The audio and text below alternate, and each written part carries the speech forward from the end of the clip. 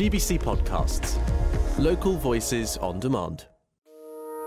Hello, thanks for listening to the Gibraltar Today podcast. I'm Kellyanne Borge.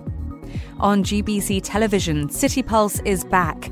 Kevin Ruiz looks ahead to season 9 of the talk show. New speakers announced for the International Literary Festival. CEO of the Gibraltar Tourist Board, Kevin Bossino, tells us all things LitFest. LNG bunkering and transport concerns. We hear from the environmental safety group's Janet Howitt.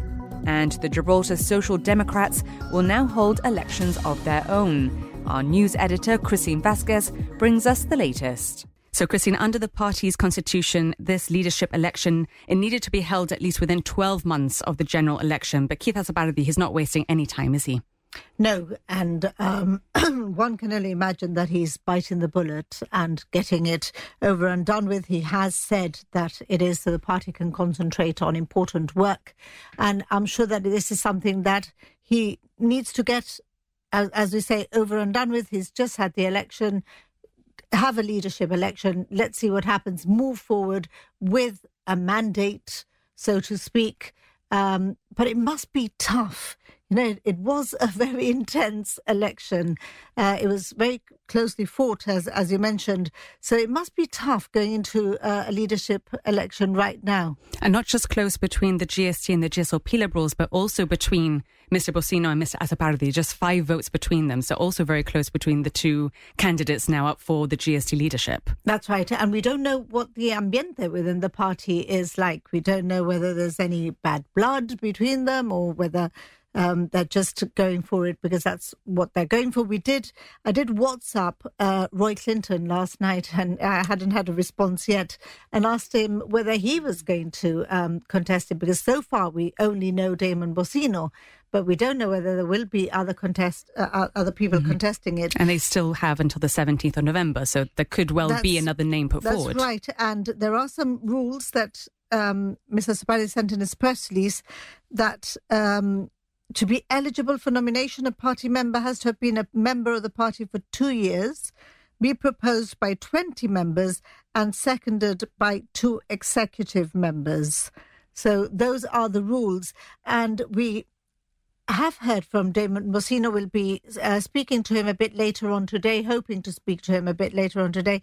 But he did say that he would confirm that he was applying for that he was contesting this election once he was satisfied with the process. I'm not really sure what's happening there, what exactly he means. I hope to have that clarified by Mr. Bossino later on. Whether he is in fact putting his name forward or not. As far as we're aware, he is. But he won't confirm until he's satisfied. Or what he thinks is wrong or otherwise with the process. What exactly is it that has made him highlight the actual process? Well, with elections now over, the Environmental Safety Group wants to highlight a few important issues, including a recent quayside LNG bunkering operation. The ESG's Janet Howitt joins me now. Good afternoon, Janet. Good afternoon, Kelly. Hi. Thank you for coming in. It's been a little while. It's good to catch up. Janet, what is it about this recent bunkering operation that's raised concerns for the ESG? Well, LNG as an issue itself became concern for the ESG when we changed a diesel power station for an LNG power station that was then placed in the North Mole area, so close to residents and all that. So we became involved quite closely then on following its evolution and assessments and safety and all the rest of that. So we became convinced over time that there was such a high degree of analysis and assessment, safety assessments being done outside of Gibraltar especially, that, it was just going to go ahead. It was going to happen. It had that level of assessment because it was described as an installation that had been sort of parachuted into an area that was unlike any other sort of similar installation that had residential zones and tourism activity and everything. So that's why it had so much attention to detail on the safety standards now. And so it had coma status, which is obviously, giving it a hazardous status. That's a storage terminal. At the time when there was news coming along and statements being made about, bunkering, LNG bunkering. We questioned that September 2016. We questioned that publicly, that we were concerned about the terminal being there, leading to increasing activity in that area, which we thought, in our view, was not a good idea. We would try and resist that from happening. Because although LNG is deemed to be safer, more sustainable, your concern is the proximity to the residential area. It's industry. And so with industrial activity in Gibraltar, we're very limited in space. So, we're restricted on being able to place these in external ports or whatever. But that means that we have to be even more careful about how we go about it. So what we did get was a sort of assurance from government that they had every intention then of running LNG bunkering in Gibraltar. We already have seen ship-to-ship LNG bunkering out at sea.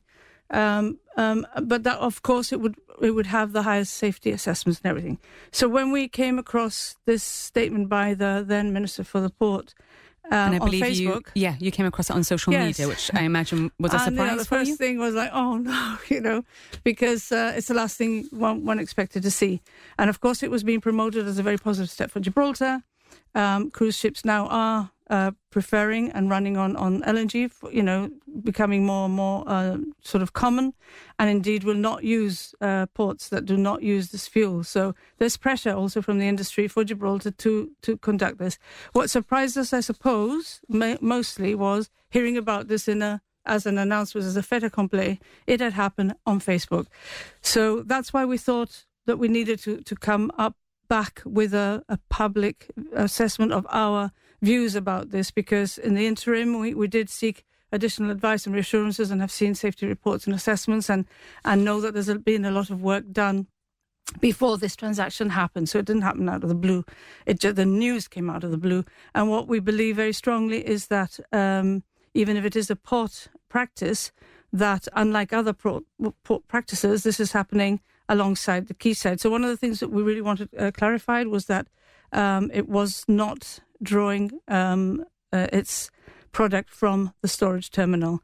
We know the storage terminal, when it receives supply, has to be conducted in the sort of hours of darkness with very little activity around. So we needed that clarified. We've seen that, there's a ship alongside, a barge providing this, but where does the barge get its product from? So we think that there's a number of questions that need to be answered, and that would happen if there was some form of EIA done, which is why we mentioned the DPC. Of course, the DPC cannot regulate or oversee what the port does, but what it does do is look at environmental impact assessments for every other industrial activity in Gibraltar. So this is happening by land, even though it's on a ship, still by land. So it should follow that the fullest transparency should be provided. So that's what we want to see, is fullest transparency going forward of how government and the port intend to do this, to reassure the community exactly of what's happening and of the risks and what has been agreed. Do you want more clarity?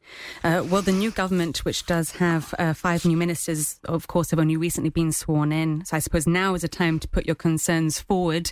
When it comes to bunkering more generally, what would you like to see? What steps would you like to see being taken? I mean, with bunkering in general, we still have quite a lot of sort of chronic pollution from them on the air and noise front.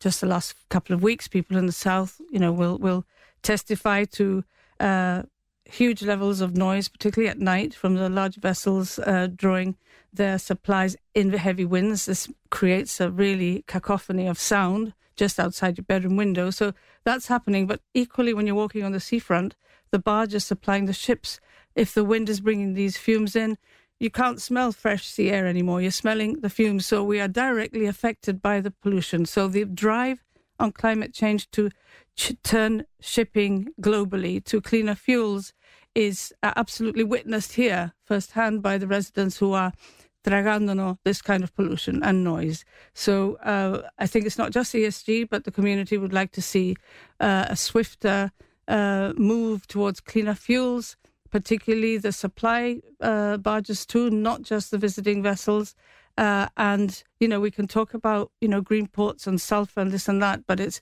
the crude, basic day-to-day activity that has to be better monitored. Of course, we then talk about oil spills, what were we doing last summer and for the year before.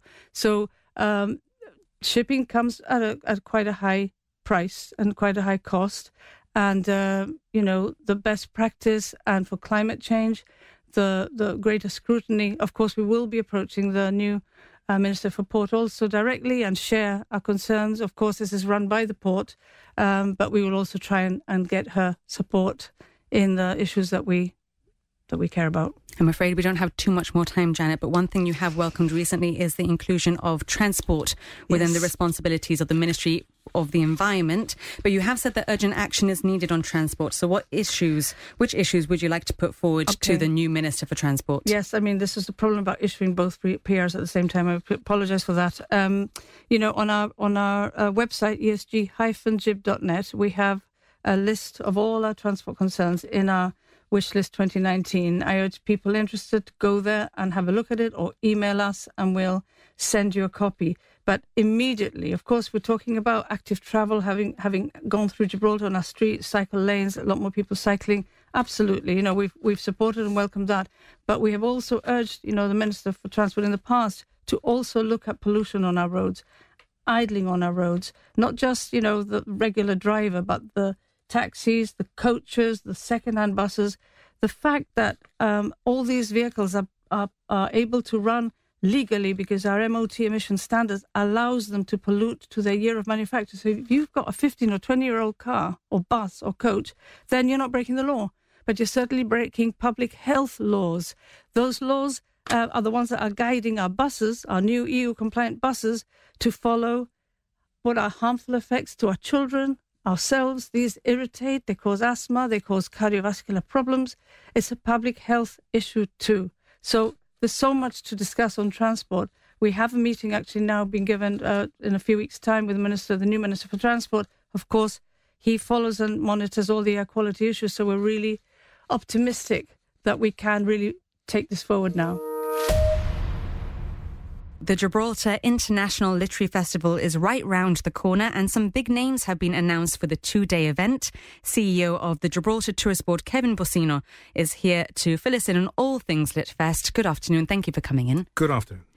So from actual royalty, Princess Anne, to baking royalty, Dame Mary Berry, what a list of participants. This must have been quite a long time in the process, no, to come up with this lineup. Yeah, all these things take a lot of hard work, a lot of planning.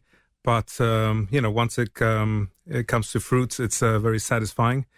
I think it's been this program has been going on since I think it started in 2013, and it's going from strength to strength. There was a gap during COVID, of course, but it's been going from strength to strength.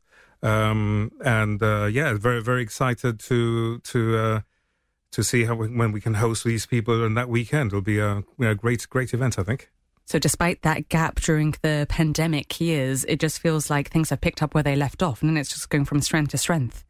Yes, correct. Look, when I arrived last year, soon after that, we had my first experience with the literary festival, and I've got to say I was incredibly impressed the quality of authors that we had. And this time round, I think we are equivalent or even notch it up a bit because of the VIPs that are coming. I think we try and get a broad stroke, in terms of the experiences of the authors, the type of genres that they have. So this time, for example, we've got politics, we've got youth, we've got people with personal experiences, personal challenges. We have fictional authors, we've got non-fictional authors. So all in all, I think we've covered quite a broad spectrum of society. I know it's a long list of names, a long list of speakers, but can you give us a bit of an example of some of those perhaps that you're looking forward to, some highlights to watch out for? Well, the one that seems to have been sold out like within minutes. Excuse the pun, but like hotcakes. Like hotcakes, correct, is Mary Berry. unbelievable. I mean, the reaction has been incredible, and got sold out quite very, very, very quickly. So, it's a bittersweet because we want as many people as possible to experience her. But it was a real surprise to how enthused people were to get in and buy the tickets. I mean, I read the story about her coming on the 8:30 morning news on radio, and by the time, maybe like an hour later, they were completely sold out. Mm-hmm. And some people have been asking whether it's possible for her to do 2 sittings. I don't know whether that's an option, but I know some people have been calling for it. Yeah, we've been trying to bend over backwards. We're trying to extend her stay, but she's got commitments. She's an elderly lady as well. So, so far, the answer is that she can only do the one day, unfortunately. But we're working to see if there's any other options to make sure people can view her at least. But but apart from that, we've got a great youth program as well, where some of the schools will be involved as well. So all in all, I think I'm pretty happy with the caliber of people we're getting. Hate to put you on the spot, but if you could choose just one speaker that you're looking forward to seeing the most, who would you choose?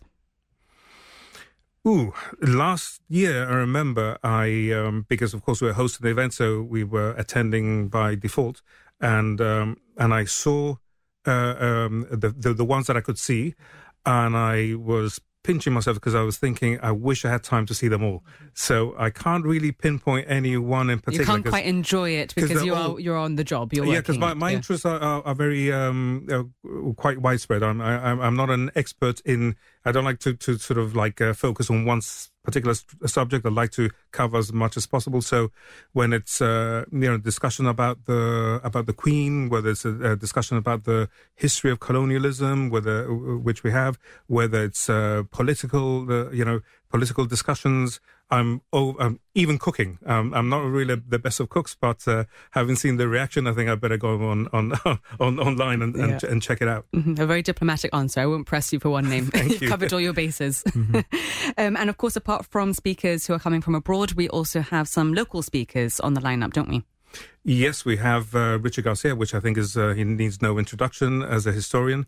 And his book is about Bishop Rapallo, who's the first local bishop we had. So again, that will be they'll give you a local spin to the whole thing. So all in all, very, very interesting. You mentioned earlier that the festival has been established now in such a way for so many years. It's almost become easy, right, to entice big names to the Rock. Yeah.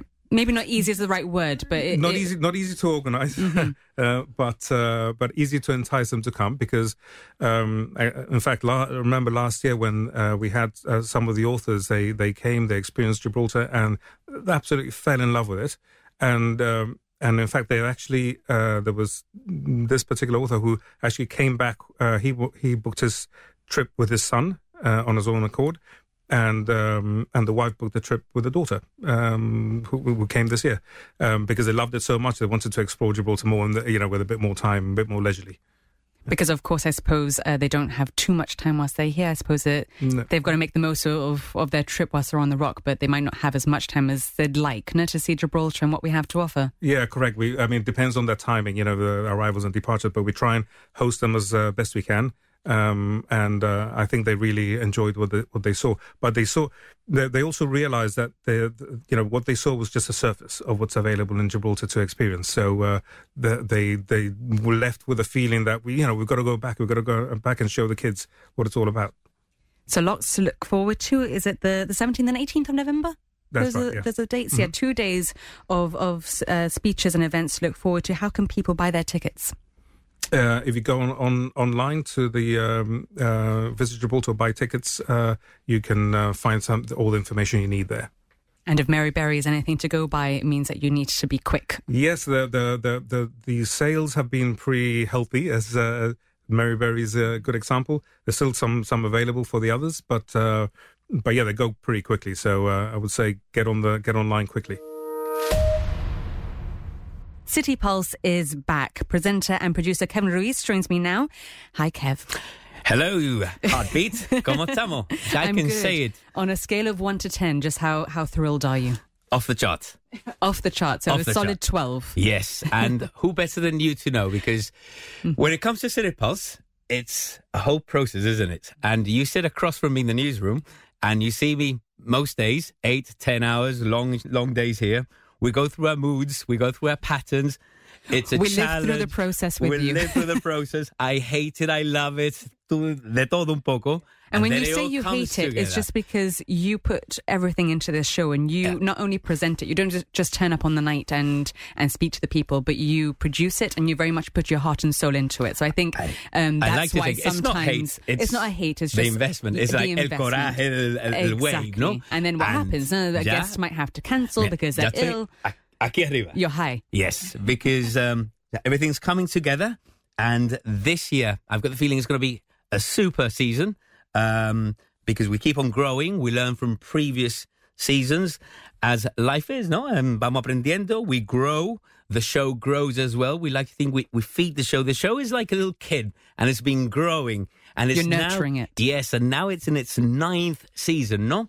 And you've been involved in all 9 seasons. That's You've right. Been the main presenter for 7 years. Of those? It started as a program fathered by, we call him the father of City Pulse, Jonathan Sacramento. Started the first 2 seasons, and I was a regular contributor back in the day. I was more often than not with Jonathan, and I was very lucky and blessed. As soon as I joined GBC full time, I inherited the show from him, from the 3rd season. And this is actually my 7th season as presenter-producer. And like you say, it's lovely to see the process has grown as well, no? People know it. People talk to you about it. People tell you what they like, what they don't like, the different aspects of the show. And it's that, no, as well. It's building a show up and constructing its identity. It's branding its identity. And people very much now see those traits that make the show. No, they really market and make the show stand out. And over the last 7 years and 9, if we include Jonathan's first 2 seasons, we've included so many stories, a wide range of stories, no? Reflecting community life as it is, life around us, como la vida misma. And it's a wide range of stories. I think we have a little audio. Yeah, let's have a listen. So, and he didn't believe me, so my mom had to take the phone from me and say, Peter, que va a tener trillizo. And all you could hear was silence. I had to think of something drastic. And that meant leaving Gibraltar, leaving my family and moving into the Chinese mountains. I'm looking for a job, you know. And he said, oh, are you? I said, yeah. Where are you from? I said, from Gibraltar. He said, oh, I've been there. Because we come from Gibraltar, it's a small place. Nobody believes that you are able to be up there. If I don't die from this overdose, I know my mother is going to be there when I wake up. And that gave me a lot of hope, no? My sister was a really good help to me. Mm-hmm. She's an amazing woman, my sister, you know. She really, really helped me out, you know. It was like I took 2 overdoses in my life. It's all come from observing people and listening to people, you know, the way that they say things and what they go on about. And then all of a sudden you get washing machine or swimming lesson or something like that dropped into the you know, the conversation. It's like, what language is that? Wow, so from triplets and raising them to Chinese mountains to overdoses, family connections, the Janito language, so many different topics are covered, so many different personal stories, Kev.